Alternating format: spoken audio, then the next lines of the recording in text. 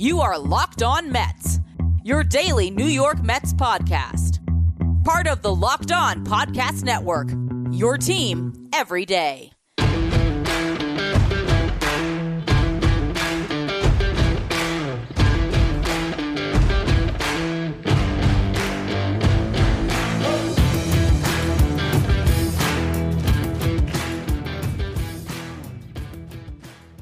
Hello to all you amazing Mets fans. You're listening to Locked On Mets, part of the Locked On Podcast Network, your team every day. To get this show every day, subscribe wherever you get your podcast. You can also tell your smart device to play podcast Locked On Mets. Now, as I teased on yesterday's show, what I want to start to talk about is the immense pitching depth that the Mets have accrued this offseason and how their rotation in Syracuse is going to be, albeit not the best, but a major league caliber starting rotation. So what I did for today's show is actually had Jack Ramsey, one of the writers on Metsmerize, on to talk about just that. On this part of our two-part conversation, you'll hear us talk a lot about the Mets specifically and some of that depth that exists beyond the major league roster when it comes to their starting pitching. And then we also, in the second half of the show, begin an exercise where we're going to take the Syracuse Mets rotation and stack it up with some of the worst rotations in baseball and see how they compare. Before we get into any of that, though, I'm your host, Ryan Finkelstein. If you want to find any of my work, follow me on Twitter at FinkelsteinRyan. And, of course, you can also find some of my writing about the Mets at MetsMerizeOnline.com. All right, Mets fans, happy to bring on another guest from Metsmerize. I got Jack Ramsey here. He runs our social media. Thank you for joining me today. How's it going, man? It's good. I'm excited to talk about the Syracuse Mets. Yeah, me too. You had a tweet the other day that I saw, and I was thinking about doing a topic on this anyway, and that's why I was like, I got to get Jack on because you mentioned what the rotation is going to look like in Syracuse, and it might not be a great major league rotation, but I think we can make the argument, and that's what we're going to do today, that it's a major league rotation that the Mets are going to have in AAA. Yeah, it's not like those arguments you get every year, like, oh, could Alabama go out and beat the Jets or the Jaguars? Like, this is a legit conversation because when you look at it, not even just 1 through 5, you kind of start getting into, like, who's up next if someone has to go up to Queens. There's still a lot of depth there, and it doesn't just end with the first 5 they have. Yeah, just to go through what we're going to do today, we're going to talk a little bit specifically about the pitching depth, but to go through the exercise, what I did was I went through Fangraphs, I looked at their projected rotations, and then what I did was any rotation that had a starting pitcher projected to have an ERA below 4, I took out. So because Joey Lucchesi, who's going to be our quote-unquote ace of the Syracuse Mets, he's projected to have a 4.10 ERA. So I eliminated all those teams. I think we have 11 here to go through. But let's talk about that Mets rotation first. Assuming David Peterson gets the 5th spot, we got Joey Lucchesi, Jordan Yamamoto. I have Mike Montgomery, Corey Oswalt, and Jared Eichhoff as the 5. And that leaves you with guys like Franklin Killenbay, like Thomas Zabacki, like Sean Reed-Foley. I don't know where they're getting starts. So, I mean, speak about that depth for a minute. Yeah, I mean, it's interesting because it was this time, or a little bit before this time last year, you know, Brody Van Wagenen was telling us that Rick Porcello and Michael Walker are making the Mets the deepest rotation in baseball. But you look at it now, it really is the deepest group of starting pitchers you're going to find anywhere in baseball. Someone has to go up. You're not just going to call up someone from AA, regardless of if they were successful or not, or regardless of, you know, kind of their timelines through the minors. You're going to slot in a guy who's more than deserving to be in that spot in AAA. Because if you were to say theoretically, you know, the Mets need a starter for short term, someone gets hurt. Okay, you call up Lucchesi. You can slot in Thomas Sapuki, who before Tommy John in 2017 was a consensus top 100 prospect in baseball. He's got one of the best repertoires of any pitcher in the Mets system. You know, unfortunately for him, he was really hitting the stride of his rehab at the back end of the 2019 season. And obviously 2020 would have been a big year for him, you know, first year after rehab, but then you have no minor league season. So the question with him kind of becomes, is he a starter? Is he a reliever? Because only I think it was 4 or 5 of his rehab starts. Those are the only times he got beyond 5 innings. A lot of his rehab starts were 3 innings plus, 4 innings plus, 5 even, never really getting beyond that. That's not what you want to see from a starter in Double A, Triple A, because that's when you start to expect them going deeper and deeper into games. So an inability to get past the 5th inning is concerning. You can look at someone like Sean Reed-Foley. He didn't really cut it as a starter in Toronto. He showed a better upside as a swingman, as a multi-inning reliever. His stuff played up out of the bullpen, kind of in a Seth Lugo light type role for the Blue Jays. Obviously not as effective or as good, but the same precipice of a guy who didn't cut as a starter. His stuff plays up, and saw tick in his fastball and saw his off-speed pitch be more effective out of the pen, who can give you one time through the rotation. Because as a starter, once he got that second, third time through, lineups had him figured out. We all know the story of the starter who can't make it more than 2 times through. And thankfully for them in baseball today, they're finding the home in the bullpen. Yeah, I think that's definitely an interesting thing the Mets can play with because, I have Joey Lucchesi as, the quote-unquote ace of the Syracuse Mets, but I could see the Mets going to a 9-man bullpen with Lucchesi piggybacking starts or Peterson piggybacking starts. We could see openers. I mean, there's a lot the Mets can do with that depth, and that might trickle down to the minors where you have guys that are going to have to pitch on the same day, like a Zapuki, like Kilame. And I also think what you're talking about there is interesting because I think last year, if we look at Kilame specifically, he is the greatest example of where a lack of depth really hurt the Mets because this is a guy who was a former top prospect who was just basically forced onto the active roster a million times because of a lack of depth. And now you can really focus on development for guys like that. I wrote an article about it not too long ago, or not an article about it. I wrote about starters that the Mets had in their system who might play up as relievers. And I mentioned Kilame purely because he profiles a lot like an early Jeurys Familia did when he first came up at 2011, 2012. He's got a handful of pitches. A lot of them aren't the best, but he has 2 or 3 that, if focused on and if developed, can play big time out of the bullpen. And part of his issue last year was he was coming off the Tommy John surgery for the UCL tear that he suffered playing in the Dominican League in 2018.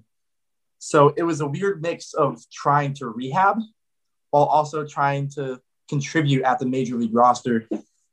And that's just not a recipe for success. It's literally setting him up for failure. And like you said, it points to a lack of depth. If you get to the point where you have to try and combine a rehab assignment with producing at the major league level. Yeah. And to your point about piggybacking, we might see a little bit of that with Syndergaard. If they try and ease him in, do they maybe look at someone like Reed-Foley or Kilame, who they know can give them 2-3 innings? When Syndergaard first gets back, does Syndergaard maybe go 4 or 5 to start, Kilame and Reed-Foley Reed-Foley right behind to give them 2 or 3 out of the pen, get them to the 7th or 8th like you normally expect out of Syndergaard? Yeah, I think that could definitely be something we see, and especially because if you are projecting the Mets to be a playoff team, you can kind of control innings that way as well with someone like Syndergaard so that he can pitch into the playoffs if the Mets were to make a deep run. We will have more with Jack Ramsay in just a second, but I had to take a quick snack break and tell you about the best tasting protein bar ever, and that's Built Bar. They have 18 amazing flavors. We got the classic favorites like the caramel brownie bar, cookies and cream, cherry barcia, lemon almond cheesecake, carrot cake, and the apple almond crisp. These really are protein bars that taste like candy bars, coming covered in 100% chocolate. Built Bars are soft and easy to chew, and they are healthy as they come low in calorie, low in sugar, high in protein, and high in fiber. If you want to try Built Bar today, go to BuiltBar.com, use the promo code LOCKEDON to get 20% off your next order. That's promo code LOCKEDON for 20% off at BuiltBar.com. One reason to repair and maintain your cars is to save money that you can then use for other important things, like your mortgage or food. So why would you choose to spend 30%, 50%, maybe even 100% more for the exact same auto parts at a chain store or new car dealership? RockAuto.com is a family business that's been serving auto parts to customers online for 20 years. They have everything you could want from engine control modules to brake parts, tail lamps, motor oil, even new carpet. Whether it's for your classic or your daily driver, get everything you need in a few easy clicks and have it delivered directly to your door. Go to rockauto.com right now and see all the parts available for your car or truck. Right Locked On in there, how did you hear about us box, so they know that we sent you. Amazing selection, reliable low prices, all the parts your car will ever need. rockauto.com. Since we're talking about the Mets pitching staff as a whole, I'm curious what your take is on Sam McWilliams, because I think my take right now is I have a feeling McWilliams is going to be a reliever this year and play a big role out of the Mets bullpen, just because of how that stuff could play up with a guy who's 6'7" with a 98-mile-per-hour fastball and a pretty good slider. I think there might be something there for the Mets to build on. I think there's a lot to be said about the fact that he's coming from the Rays organization and an organization that develops pitching like it's nobody's business. Why exactly they just kind of let him walk? We can't speak for that. The Rays have made a lot of confusing decisions before, but they almost always play out for them. So I do agree with you that I think he does have a really good chance of playing up out of the bullpen for the Mets. I've been very outspoken in my opinion that I think he should get a fair shot at kind of taking Lugo's spot on the roster, not his spot in the pen, but his spot on the roster until he's able to rehab, because I don't think it's a necessity to go out and sign an extra reliever just to cover Lugo's spot for a month. I think McWilliams and or Drew Smith can do that perfectly fine if you give them the shot. Smith has shown in the bigs that when he's used correctly and his usage isn't all over the place, he's effective. Granted, that's an age-old story with all the Mets relievers dating back to like Eric Goodell. Guys that look good then get ran into the ground for 2 weeks and get shipped away to AAA for a month and a half and then go on the injured list. So I think if he's used correctly, he can be a huge player for the Mets, and the same is going to go for McWilliams. It's not that we don't know what to expect out of him, because there is an aspect of a minor league track record and a scouting track record there, and they're both favorable for him. They both point to the fact that he can be the contributor on the major league roster, but I don't think it's as a starter. I think a lot of the times you run into guys that are 6'7", 6'8", that big and throw that hard. The lifespan as a starter, unless you're a special talent, it's not always going to be there. Because when you're with a frame that big, there do end up being, mechanic questions. And a lot of guys, we even look at Syndergaard a few years back, his mechanics did start to come into question, even just issues like he still doesn't know how to hold base runners on. When you get to guys with a frame that big, a lot of the mechanical stuff and that side of the aspect of pitching becomes a question mark, but those question marks can be downplayed out of the bullpen. They're a lot less of an issue because you're not looking for 6, 7, 8 innings every fifth day. McWilliams might come in and give you 2 innings a week, and that might be it. But I definitely think his stuff and his repertoire gives him a really good chance to play up for the Mets out of the bullpen. And I'm always going to die on the hill that there's no point in really evaluating relievers too heavily if they're not considered elite guys, because they're all over the place. I think there's only about 20 to 30 relievers in baseball you can honestly say year in, year out, they're going to be good. That's kind of one of Sandy Alderson's talents. I think he's really good at eyeballing relievers and finding ones that'll work. Sometimes it doesn't work out based on how managers use them, as we've seen in years past, but Alderson's always had a good eye for relievers. So the McWilliams signing, I think, kind of points to that too. I'll argue that his best acquisition that wasn't Yoenis Cespedes was Addison Reed, who he got for nothing during the waiver deadline. Any team could have butt in and try and grab Reed or try and stop the trade, but they didn't. Reed was not a hot commodity or totally wanted, and he turned out to be probably one of the 10 best relievers in Mets history. I think there's a really good case for that based on talent alone. I know the tenure was short. You look at 1, Alderson's track record with relievers, 2, McWilliams' build, 3, his repertoire, and 4, where he's coming from. You can trust that there's a really solid foundation there, that somebody with a good eye for relievers picked him out, and that there's a solid foundation just based on his talent alone. Yeah, I think all of that makes a lot of sense. And I think what you're talking about with his height, not having to repeat that motion for, 85, 90 pitches and coming out of the bullpen, that definitely could be a way that we could see him be a little bit more effective. Another thing that came across my mind when you were talking about the relievers that can just kind of get by for a minute. I really don't want anyone to go back. I think it was in 2019. Don't look at the first couple podcasts I did after Drew Gagnon came up to the Mets, because I thought this guy was great, man. He was great for like a week. He fell victim to the malpractice of Mets managers and bullpen management. Oh my God. It's same thing happened to Paul Sewald.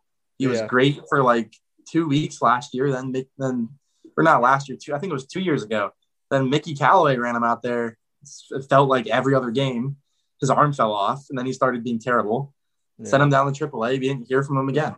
Yep, it'll happen. We've seen so many cases of that. Now, the good thing, let's kind of transition here to talk about this rotation that I outlined and how it would stack up to some of these other teams. So, as I already mentioned, we got Lucchesi, Yamamoto, Mike Montgomery, Corey Oswalt, and Jared Eichhoff as a potential rotation. If you look at their projected ERAs, you have Lucchesi at 4.10, Yamamoto is at 5.38, Montgomery 4.50, Corey Oswalt 4.90, and Eichhoff is at 4.93. So the one rotation that I want to start with is one that it's a little bit hard to argue that the Syracuse Mets are better than the Chicago Cubs, but it is interesting to look at the projections. They have Kyle Hendricks at 4.27 for his ERA, which, I mean, personally, I don't buy that. Yeah, so that alone, I included them, but I think that Kyle Hendricks as an ace is enough to say that the Cubs are better than the Syracuse Mets. But just Hendricks has the build and the repertoire of a guy that, projection systems just don't like. Projection systems love the guys that'll go out, throw hard, drop a nasty hook, but have, irregardless of their control issues, of any of that, their ability to go deep in games, like projection systems love those guys. I don't know how often in a year Kyle Hendricks is going to hit 90. No, not so it makes sense that I'd wager that he probably gets projected around 4 every year, and he does a lot better than that most years. And an interesting one, kind of a comp on their own staff, is Zach Davies. He's at 4.76. Another one where he could probably perform better than that. They have Jake Arrieta at 4.95, Alec Mills at 5.10, and Trevor Williams at 4.96. So, again, the point is those two rotations, just based on projections, kind of stack up, even though I think we can both agree that Kyle Hendricks' presence alone makes the Cubs rotation better than the Syracuse Mets. Yeah, I'd agree there. I think they're probably a little low on Zach Davies, too. I really liked what he did in his time in Milwaukee. Granted, that might be a product of one of the smarter organizations in baseball, but he definitely showed to be a more than serviceable starter. Yeah. During his time with the Brewers, he was starting playoff games, looking good. I think he was their ace, wasn't he, at one point?